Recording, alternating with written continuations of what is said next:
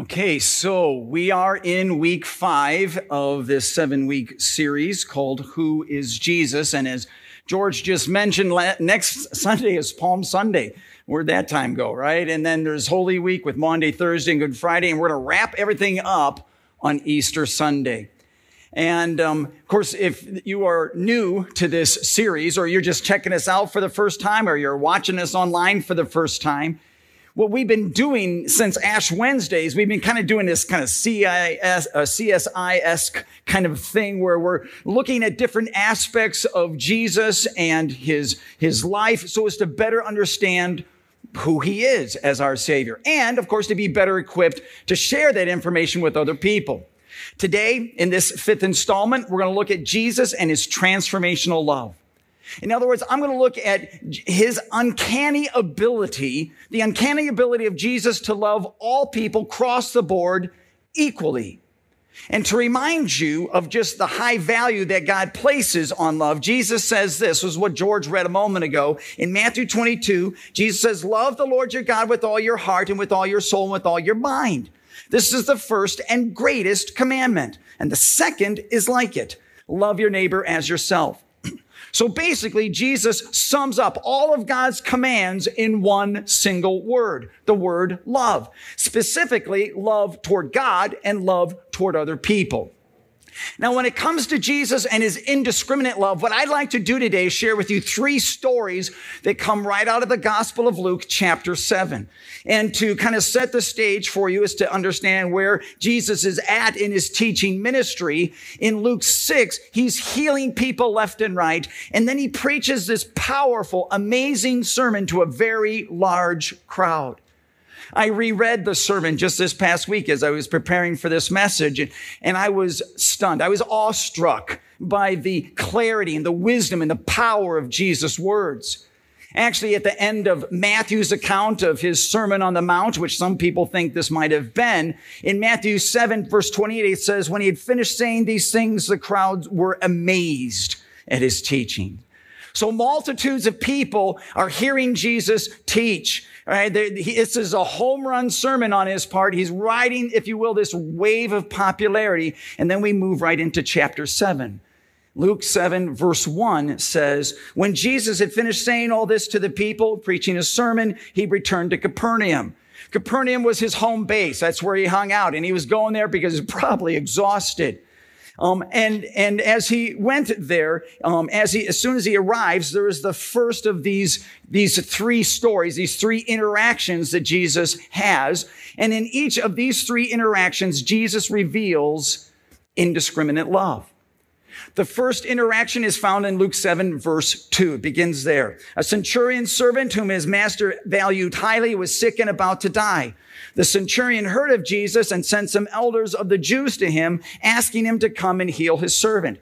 So this first interaction is nothing more than the healing of a sick servant. And at first glance, this does not look much like indiscriminate love.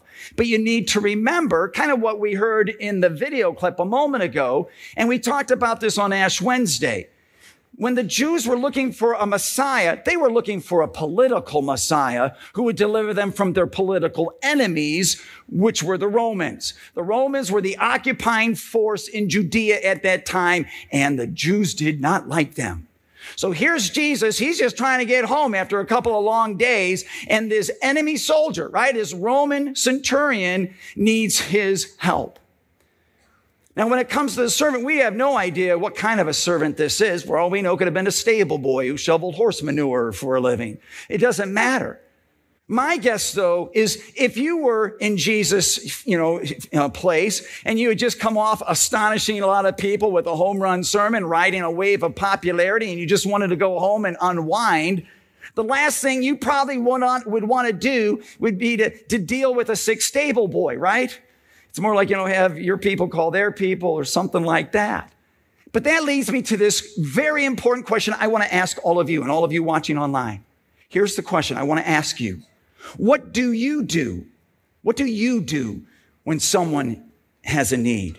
What do you do when a friend of a friend wants you to go out of their way to help them? When Cousin Billy's kid needs a job? When your brother-in-law can't make the car payments anymore? What do you do in those situations? I mean, in that moment, are you even remotely interested in getting involved? Jesus was. And in doing so, he revealed indiscriminate love. The second interaction picks up with verse 11. Soon afterward, Jesus went to a town called Nain, and his disciples and a large crowd went along with him. As he approached the town gate, a dead person was being carried out, the only son of his mother, and she was a widow. So this time, the interaction is really just a funeral procession. Just for the record, Jesus has been to Capernaum at this time. He's had some time. We don't know how much time, but he's had some time to regroup. And now he's got places to go and people to see. All right, and as he arrives at the town gate, all of his plans are interrupted. His schedule gets derailed by this funeral procession. And that leads me to a second question I want to ask each and every one of you, and again, all of you watching online. And here's the question. What do you do when your plans get interrupted? What do you do? What do you do when something as precious as your time is threatened? A while ago, I had an appointment. I had places to go, people to see. And I was cutting it a little close with the time, but I was going to make it. I was not going to be late until I got to this major intersection and everything was stopped because, I'm not making this up, there was a funeral procession going by. I'm not kidding. And I am so ashamed even to say this to you, but I distinctly remember looking down to see just how many friends this person had because I was now going to be late. You know, this person was holding me up. Isn't that terrible? I probably just cut my own funeral procession in half by admitting that to you.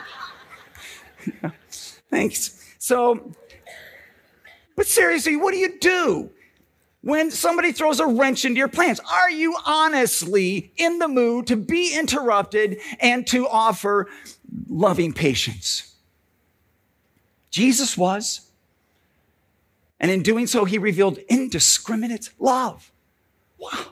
Third interaction begins at verse 36. Now, one of the Pharisees invited Jesus to have dinner with him, so he went to the Pharisee's house and reclined at the table.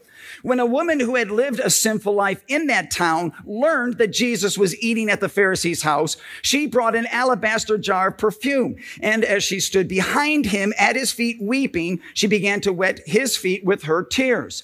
Then she wiped them with her hair, kissed them, and poured perfume on them. And in this third interaction, we discovered this encounter with a prostitute. Oh my goodness. Yes, Jesus is invited to this dinner party of this religious leader and wham, in walks the neighborhood call girl. And she bursts out crying at his feet, no less. You know, so this could have been potentially embarrassing for Jesus. What if people thought she was a prior acquaintance or that he was a former customer? And understand, of course, this was not just some brief moment of discomfort, like, you know, when you go downtown to one of the ball games and a homeless person asks you for a couple of bucks. No, she's clinging to his feet. She's making a scene. So here's my question again for all of you here, for all of you watching online. What do you do when confronted with an awkward situation? What do you do when there's, no way out, right? You're completely caught off guard and you simply can't walk away? I mean, are you really willing to deal with that person in that moment and offer them help and love? Jesus was. And in doing so, reveals indiscriminate love. So in each of these three stories, we see this incredible example of indiscriminate love. And from these three stories, a truth bubbles to the surface. And it's this: Jesus' indiscriminate love is love of another kind. Okay, this is not just your ordinary run-of-the-mill average love that we're talking about. No. Jesus demonstrates an amazing, incredible love to an enemy soldier's, sick stable boy, to this grieving widow who's lost her son, and to the local call girl. What's really amazing, at least to me, or interesting, is how different Jesus and his indiscriminate love is from human love. Because, for example, human love has limits, right? It's easy to love your family. Oh, yeah. Easy to love your friends. But when asked to love people outside that circle, that's when we tend to put limits. We're going to limit our love to those who are deserving, to those who are clean and don't smell, to those who are nice to us and respectful. We put limits on our love, but not Jesus. Jesus' love has no boundaries. There are no limits to Jesus' love. That's why he didn't hesitate to go heal this sick stable boy who happened to be working for the enemy. Jesus offers his love willingly, joyfully. He sincerely, eagerly, even recklessly, I would argue, loves people with this love of another kind. And I realize for us, for many people, that's hard to comprehend, right? We can't process that. And that's why my prayer is the same prayer that Paul has. And Laura read this just a moment ago in Ephesians 3. My prayer is what Paul prays. Ephesians 3:18, I pray that you would have the power to grasp how wide and long and high and deep is the love of Christ. Why? Because Jesus' love knows no boundaries, right? It does not play favorites. And the Roman centurion, when he received and experienced Jesus' indiscriminate love for himself and for his sick, servant, it changed his heart. And he offers this incredible confession of trust and confidence that just leaves Jesus stunned.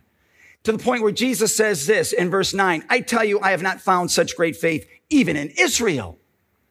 And here's the key takeaway in this first interaction. It's this. Jesus reflects a love that is freely shared and changes hearts. And I share that with you because I don't know where you're at, but maybe you have a Grand Canyon-sized hole in your heart that needs to be filled with love. And I'm here to tell you that Jesus freely offers you a love that has no boundaries and that can transform your heart. Maybe it can kickstart faith for the very first time. Maybe it can restart faith that has kind of died or fallen away. Maybe it's healing a faith that's been struggling, or maybe it's bolstering your faith. I don't know. I just know this. Jesus has indiscriminate love for you, and it's a love of another kind that can change your heart. In the second interaction, remember that second story with the funeral? Once again, we see this stark contrast between Jesus and his love and human love, because human love tends to shut down. When your carefully laid out plans don't go as scheduled, right? When things don't go the way you had hoped, the natural reflex reaction is to kind of it's to get frustrated, maybe even angry, and your heart starts to shrink and get cold, and then love shuts down. I can tell you, again, I'm not proud of this. I can tell you when I was sitting there at that intersection, I was not thinking about that poor family who lost that loved one. I'm sorry. My love had shut down. I was thinking about me. In stark contrast, though, Jesus' love stays open. Right? Even though he had a funeral procession that mixed up all of his plans, Jesus was not angry at the delay. His heart was wide open for that poor grieving mother. In verse 13, it says, when the Lord saw her, his heart went out to her. And he said, don't cry. So even with this interruption, Jesus has deep compassion. And again, so different from our love. We like to think that we're better. We're not.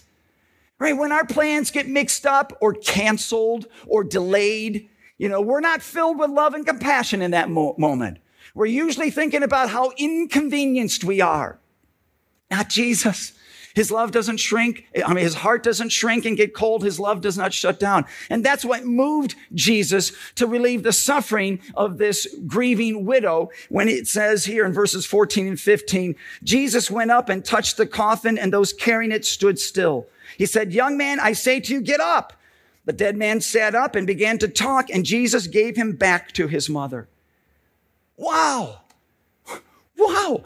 Honestly, I respect Jesus' power to carry out this resurrection, but I drop to my knees at the incredible love that motivated this miracle, because it is so different from human love. And so the second takeaway from this second interaction is this. Jesus reflects a love that embraces the unexpected and stays open in spite of interruptions. So what does that mean? It means that when you go to the Lord and interrupt his agenda, okay, you don't have to be worried because he is going to show indiscriminate love for you. When you go to him with cries for help, when you say, Lord, I know there's a war in Ukraine and I know inflation's going bonkers and the pandemic's still going on and there's lots of other garbage, but I really need your help. Please know you are not bothering him. Okay. You're not interrupting him. He is not going to get exasperated because you've inconvenienced him. His heart is wide open and stays open with love for you. In Matthew 11:28, Jesus says, come to me, all you who are weary and burdened, and I will give you rest. Jesus saying, bring it. Bring your problems. I can handle them all. In the third interaction with the story of the local call girl, once again, stark contrast between Jesus and his indiscriminate love and human love. Because human love has qualifiers, right? Oh yeah, people will offer their love, but only if it doesn't cost them too much. Only if it doesn't make them feel embarrassed. Only if it doesn't make them feel a little too uncomfortable or hurt their reputation or whatever. Human love has qualifiers. It does. You have to earn it, but not Jesus' love. Jesus' love comes with no strings attached. It is a gift. It doesn't matter who you are. He's going to give it to you anyway. He loves you anyway. Isn't that amazing? It is a gift. If you read the story about this local call girl, you'll see that Jesus does not push her away to protect his reputation. He doesn't scold her because of, all the past mistakes she made. He doesn't even sit her down and teach her a lesson on how to turn over a new moral leaf. He just looks her in the eye and he says these 4 powerful words. Your sins are forgiven. Right? Jesus counts her tears. He recognizes that her repentance is real and he quietly says, it's over. Your past is wiped away. Wow. That's love of another kind. And I want you to understand, when you come to Jesus, like that woman, and you drop at his feet, and there's tears in your eyes, and you're filled with shame, and you're thinking, there's no way that I can be forgiven. Not after what I've done. You come to him in humble repentance. The good news is that the love that Jesus has for you is also a love that comes with no strings attached. Right? He joyfully forgives your sins as well. His love is a love of another kind. He counts your tears. He recognizes that your repentance is real. And he says, it's over. Because of my death on the cross, the punishment has been paid. The guilt is removed. Your sins are forgiven. Wow. I love how Isaiah 53 it pictures for us what our Savior did in love so that we could be forgiven. Look at this. He was pierced for our transgressions. He was crushed for our iniquities. The punishment that brought us peace was upon him, and by his wounds we are healed. That, folks, is love of another kind. It's the love that Jesus has for you and for me, for everyone, everywhere. And the third takeaway that we can, that third key takeaway that we can pull from this third interaction is that Jesus reflects a love that overcomes and transforms. Because of his indiscriminate love, his love was easily able to overcome the sinful past of that woman and change her life. We don't know, of course, what happened to that woman after she left that dinner party. My guess is that everything she decided and the way that she lived from that point on was very different. Jesus' indiscriminate love flows to you. And of course, it can overcome your past mistakes and failures and bad decisions. And it can change your life too, for the better. So that by the Spirit's power, you move into a new and better direction that honors God and blesses other people. Wow. To a stable boy, a grieving mother, and a local call girl, and to each and every one of you and watching online right now, Jesus offers an amazing gift right now, right here. His love of another kind. And my prayer is that his love will break through into your hearts, and it will dominate what you think and how you speak and what you do with your life. And it will empower you to become even more loving yourselves, right? So that you can love others, not with human love, but with Jesus' indiscriminate love. So let me challenge you this week in a couple of ways. Okay, first, let me challenge you to connect with God by reading all three interactions. Look them up, Luke 7, and find those three stories, read through them, and then look for the examples of Jesus' indiscriminate love. Second, review the differences between human love and Jesus' love. Look over your notes, and then give thanks to God that Jesus' love has no boundaries, is wide open, and comes with no strings attached. And then third, as George mentioned just a moment ago, I want you to pray for opportunities to invite your 365 and one person to Easter. This was a sermon series where we challenged you to pray 365 days a year for this one person whom you know is outside of a relationship with Christ. Between Christmas and Easter, those are the 2 days when people who are outside of a church relationship with Christ are open to being invited. Pray for opportunities to invite them. And then do it, okay? Do it so that they can learn more about Jesus and who he is for them as their Savior too. All right, well, let's pray about that. Let's pray. Lord Jesus Christ, give us the faith to believe that your love really is as wonderful and as available and as powerful as it's just been described. Give us the joy of knowing that this love has the capacity to change lives, including our own.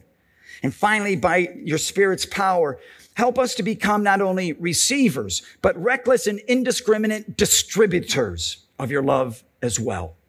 We love you, Jesus. We pray this in your great name. And all God's people said, amen.